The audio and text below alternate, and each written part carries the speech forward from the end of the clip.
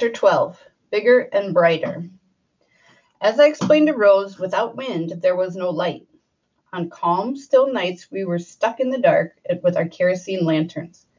The only way to change this was by finding a car battery. But until one came along, I found other uses for the windmill, like charging mobile phones. I discovered this when my cousin Ruth visited from Zuzu. Ruth was Uncle Socrates' oldest daughter who was married and had a good job. She also had a cell phone. She was always bugging me to charge down at the trading center. Some guys in the market were making loads of money charging phones for people who had no electricity in their homes. They cut deals with shopkeepers who allowed them to run a long extension cord to the roadside where they set up a little stall. They sold scratch cards with airtime minutes, and some even had mobile phones that people could use to make calls, like a payphone. I later discovered that these kinds of stalls are found all over Africa. In bigger cities such as Nairobi and Kinsala, some guys even powered photocopiers, computers, and printers this way, letting people prepare their work resumes and call about jobs, all on the sidewalk. Of course, the frequent blackouts in these cities were never good for business. Anyway, one day I was complaining about having to take Ruth's phone to the trading center when she said, "Why don't you charge it with your windmill? It produces electricity, right?" I'd already considered this, but the dynamo didn't generate enough voltage to power a phone. It produced 12 volts, which was fine for light bulbs and smaller things, when a charger needed 220. If you remember, while testing the radio, I discovered that energy decreases when passing through wire over long distances. But to charge a phone, I need something to boost the power, something called a step-up transformer. Electric companies across the world, especially in Europe and America, set up power all the time. Because electricity gets lost in the journey from the power station to your home, the company installs transformers along the way that add the extra boost. It's like giving your electricity some coffee and donuts to keep it going. A step-up transformer has two coils, the primary and the secondary, located on either side of the core. Alternating current flows back and forth and causes the primary coil to induce a charge in the second coil. The process is called mutual induction, which means that voltage from one coil jumps to another. The result is that the overall voltage increases. I learned this from Explaining Physics in chapter entitled Mutual Induction and Transformers, which showed a picture of a man with white hair and a bow tie. This was Michael Faraday, who invented the first transformer in 1831. Cheers to that guy, I thought. Using the diagrams, I was determined to make my own step-up transformer. First, I borrowed a pair of wire cutters and cut an iron sheet into an E pattern. The diagram showed how to boost 24 volts into 220. It explained how voltage increased with each turn of the wire, how the primary coil needed 200 turns, while the secondary needed 2,000. Next to it was a bunch of mathematical equations, but I paid them no mind. I started rapping like mad and hoped it worked. I then connected the dynamo wires to the primary coil, while the secondary coil was wired directly to the prongs of the phone charger. Ruth stood over me, eyebrows raised. "Don't blow it up," she said. "I know what I'm doing," I lied. When I plugged the phone jack, the screen brightened and the bars began moving up and down. It worked! See, I told you. To make things easier, I built a plug using the AC outlet from the old radio, which I fixed into the wall like a normal electric socket. When news of this invention reached the trading center, the line of people wanting to charge their phones reached the road. Many people who came still pretended not to believe me, probably in hopes that I couldn't charge them money. "Are you sure this electric wind can charge my phone?" "I'm positive." "Prove it." "See, it charges." "My God, you're right, but leave it in for a little longer. I'm still not convinced." After 2 months of using this method, I finally went bigger. I was over at Charity's one day and spotted an actual car battery sitting in the corner. "I found it yesterday on the road," he said. "Just pay me when you can." From studying my books, I knew that car batteries use DC power. So if I wanted to charge it using my dynamo, which spit out AC power, I'd have to find a way to convert it. My book talked about diodes, which are found in many radios and electronic devices, and convert this power for you. The kind of diode I needed looked like a tiny D-cell battery on a long metal skewer. The sight of it reminded me of smoked mice kebabs that boys sold along the highway as snacks. After studying the picture, I easily found one inside old 6-volt radio in Jeffrey's room. I fashioned the soldering iron from a piece of heated cable, then fused the diode to the wire between the windmill and the car battery. Kamkwamba, I thought to myself, you are one clever chap. But not so fast, because doing this created a new kind of problem. The phone charging plug in my wall only worked with AC power. I puzzled over this for several days and searched every book for the answer. Finally, my cousin Ruth solved it in the simplest of ways. She gave me a phone charger that plugs inside your car, one that uses DC power. After making some modifications to the wires, I had a new wall jack. With the phone charger out of the way, I now focused on the bigger task of lighting. Armed with a car battery, I was able to install 3 additional bulbs in the house. I couldn't use normal incandescent bulbs because they only work with AC power, so I had to find alternatives. At Mr. Dowd's shop, I found 3 car bulbs, a brake light, and 2 front headlights. I kept the dynamo bulb in my room, which worked on both AC and DC power. Excuse me. I installed 1 car bulb above my door outside, one in my Pierce bedroom, and another in the living room. When the battery was fully charged, the lights could work for 3 days without wind. The bulbs connected directly to the car battery with wires and operated on a parallel circuit. I learned about this from Explaining Physics, which demonstrated 2 kinds of circuits, parallel and series. In a series circuit, 1 wire connects every bulb to the battery in a single pass. To complete the circuit, all of the bulbs need to be working. If one burns out, then none of them will work. Some types of Christmas lights are used this way, where several bulbs have to be powered by a single battery, as in a car lighting system, the book explained. The usual practice is to connect the bulbs in parallel. The book showed how the homes in Britain are wired this way. Each bulb is connected with separate wires and has its own circuit. If one bulb burns out, the rest will still work. It went on to say that bulbs arranged in parallel can have independent switches. A diagram on the next page illustrated the basic design for a light switch. It seemed easy enough, so I built my own using bicycle spokes and strips of iron. For the toggles, or switch, I wanted a good non-conductive material that I could shape the way I wanted. So taking my knife, I carved out several round buttons from a pair of old flip-flops, then mounted them inside small boxes I'd made from melted PVC pipe. I rigged my switch like I'd seen in the books, with wire leading from the power supply to the bulb, and the switch in between to complete or break the circuit. It was simple. Whenever I pushed the flip-flop button, the spoke and iron connected to the terminals. Finally, I can touch the wall and get light, I said. Not long after wiring the house, I walked into the living room one night and found my family sitting together. My mother was busy crocheting a beautiful orange tablecloth while my father and sisters were engrossed in a program on Radio 1. I pretended to be one of the reporters and barged in with my microphone, speaking in a deep, serious voice. I'm standing in the living room of Honorable Mr. Kamkwamba. Sir, this room used to be so dark and sad at this hour. Now look at you, enjoying electricity like a city person. Oh, my father said, smiling, enjoying it more than a city person. You mean because there are no blackouts and you owe Escom nothing?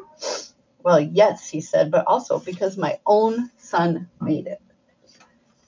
Having lights in my home was a remarkable improvement, but it also had its problems.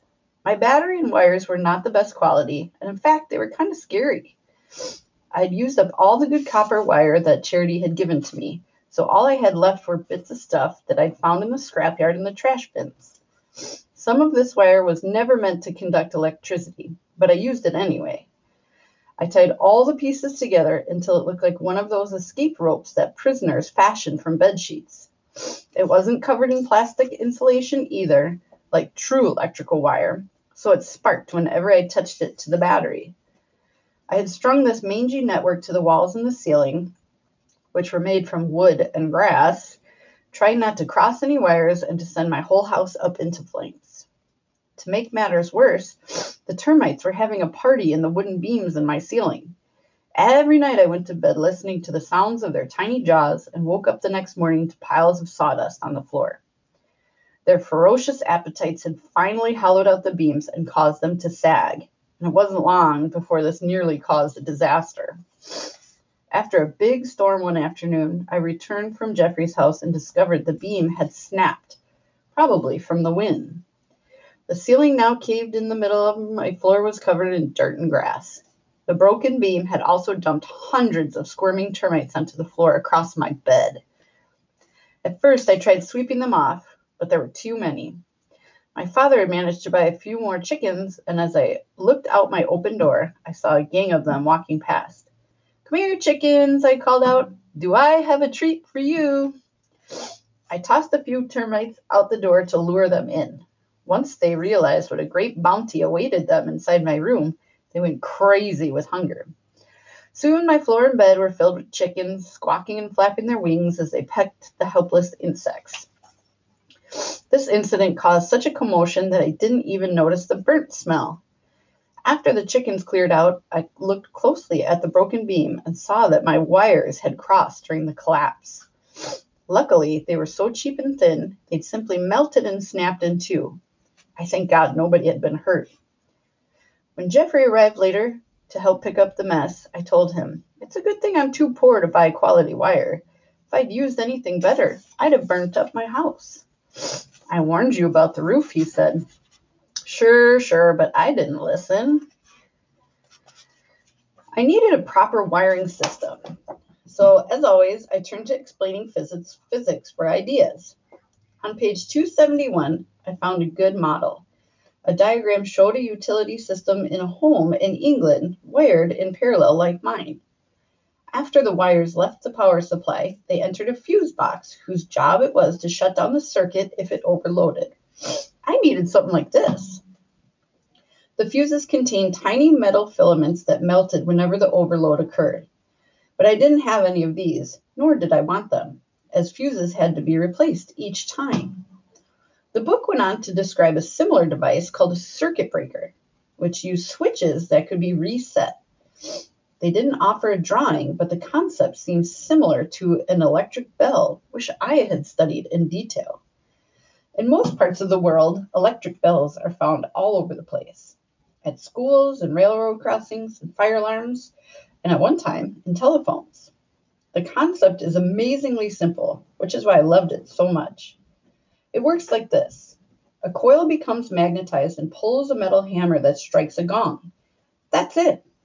However, during the striking motion, the hammer also trips a switch that breaks the circuit. It does this about a dozen times per second, giving the bell its ring. I started by making a breaker box from PVC pipe. Next, I wrapped the heads of 2 nails in copper wire to create 2 electromagnetic coils. I mounted these inside the box, with the coils facing each other about 5 inches apart. Coming up between them, I wired a small bar magnet, which I busted off the radio speaker, to a piece of bicycle spoke, to where it looked like a lollipop. This magnet lollipop could tick-tock back and forth between 2 coiled nails. I then removed the little spring from a ballpoint pen and stretched it out. I positioned it between the lollipop magnet and the nail to where it rested lightly against the wire leading to the battery. Basically, the spring completed the circuit and acted as kind of a trap. When the light was turned on like normal, the electricity flowed from the battery into the circuit and magnetized my 2 coiled nails, one of which was slightly closer to the lollipop. The polarity is determined by which direction the current runs. So I wrapped the nails with wire so the closest one to the lollipop pushed, while the other nail pulled. This pushing and pulling kept the lollipop balanced in the center, never knowing what to do. In the event of a power surge, the balance would be broken, and the coil closer to the lollipop would receive the surge first and push it hard against the other coil, knocking the pen spring loose and breaking the circuit. As you can imagine, this was tricky to build. I spent hours trying to position the coil and lollipop magnets just right and determine the best place for the trip wire. Once it was finally done, I nailed the breaker box to my wall just above the battery. Each night I sat in my bed and stared at it, waiting for it to work. I got my wish about 2 weeks later when a cyclone hit my house. I had spent all day in the training center and returned to find bits and pieces of my thatch roof lying in the yard. When my mother came out from the kitchen, I asked what happened. A big cyclone just came from the fields. We had to run inside. I entered my room and saw that the roof had collapsed. Parts of the ceiling were all over the floor. I also noticed that the circuit breaker had flipped, and the lollipop was now stuck against one of the coils. I tried moving it back to the middle, but it refused and just kept swinging back into the nail. After disconnecting the battery, I followed my wires along the ceiling and discovered they'd become tangled in the cyclone winds. Once I separated them and reconnected the battery, the lollipop returned to the center. Once again, I'd narrowly escaped a fire. But of course, I was more excited about my circuit breaker than anything. Mr. Jeffrey, do you realize what this means? My house would be ashes right now, and all of my clothes and blankets and books, everything would be gone. My circuit breaker saved the day. Your circuit breaker is great, he agreed. But I think the better solution is to fix your roof. Any new invention is going to have problems, and aside from patchy wiring, one of my biggest headaches was the bike chain.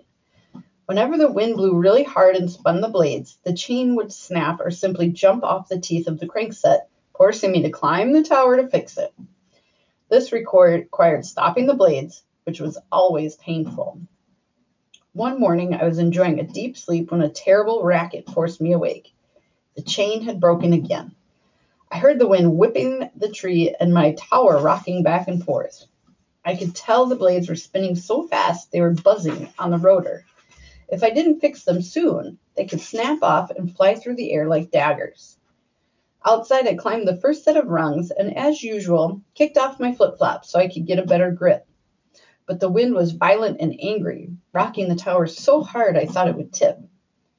Looking up, I saw the chain dancing loose over the crankset while the blades spun wild. When I reached the top, I wrapped my legs around the rungs for support. But in trying to keep my balance, I didn't see the bicycle frame swinging towards me. Before I could react, the wind sent the blades straight into my hand. The impact knocked me off my feet, and I barely managed to hold on. Looking down, I saw there was blood. 3 of my knuckles were now missing their skin. "You are my own creation," I shouted to the windmill. "Why are you trying to destroy me? Please let me help you." From my pocket, I pulled a strip of bicycle tire that I'd brought for such repairs. I wrapped it around my palm like a protective glove, held my breath, and grabbed hold of the spinning sprocket. The jagged teeth cut into the rubber like a saw blade. "Stop!" Once everything was still, I shoved a bent bicycle spoke into the wheel to keep the machine from spinning, then reattached the chain. A few days later, when it happened again, I wasn't so lucky. The teeth on the sprocket cut through the tire rubber and ripped my flesh. Then it happened again. My hands are still covered in scars. During this time, Jeffrey was still working on Uncle Musawali at the maize mill in Chipumba. He'd been hired to sweep the floor and fetch things for the business. But once Jeffrey arrived, our uncle would disappear into town and make him run the mill on his own. It was hard and thankless work. About once a month, he came home and complained about his new life as a working man. "He forces me to ride my bike up 5 hills to get diesel. And on the way back, the fuel soaks my clothes. And I'm telling you, brother, I'm missing you guys terribly." But he also described how the grinding machines in the mill worked by using pulleys and rubber belts. "You can solve your chain problem if you use a belt. We use them at the mill, and they never fail." This was great news. A pulley was just what I needed to increase the tension between the front and back sprockets of the crankset, which was the reason the chain kept flying off. Also, a belt did not require constant grease. In the scrapyard, I easily found 2 pulleys from an old water pumping engine.